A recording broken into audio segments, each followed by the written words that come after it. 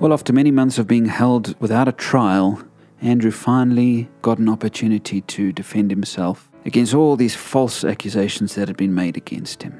And so he went through the first trial and then the second trial, and the system was so corrupt that nothing that he said was taken seriously, but all the false accusers were all just believed. And by the time of his third trial date, he said this: I decided that I would use this as an opportunity to share my faith. I couldn't control what others did. There was no point in trying to establish logic or reason in the court, but I could at least stand as a representative of Jesus Christ without apology or shame.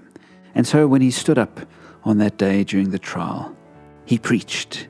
This is what he said: This is why I came to Turkey, to proclaim that there is only one way to God, Jesus. There is only one way to have our sins forgiven, Jesus. There is only one way to gain eternal life, Jesus. There is only one Savior, Jesus. I want this to echo in all of Turkey.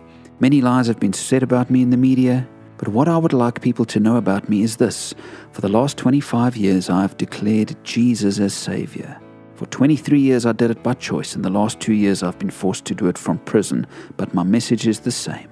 The Bible says to forgive one another as God in Christ forgave you. And so I forgive those who have wronged me, who have lied about me, who have caused me harm, who have borne false witness against me. I forgive each and every witness. I will hold no hatred against them in my heart, and I leave them to God. May God have mercy. And from then on, every time he had a chance to talk in this court, he would preach.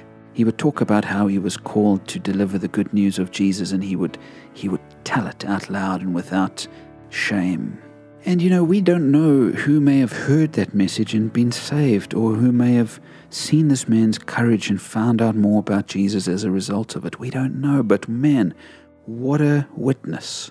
Jesus said that we were to be witnesses. Jesus even said in Matthew 5 verse 11 that you're blessed when people persecute you and say false things against you because of him, because of Jesus. And here was a man who literally went through that and yet stood up, praised the name of Jesus. I hope that you and I can be witnesses too, friends. We may not be in a Turkish prison, but we're at our workplaces, we're in our families, we're in our social groups. We've got all sorts of places where we can stand up for the name of Christ. Don't let shame get in the way. Don't let fear get in the way. Let your faith in Jesus shine. Who knows whose life can be changed if you do. If Andrew Brunson, surrounded by militant Muslims, could do that, what's stopping you and I from doing it where we've been placed?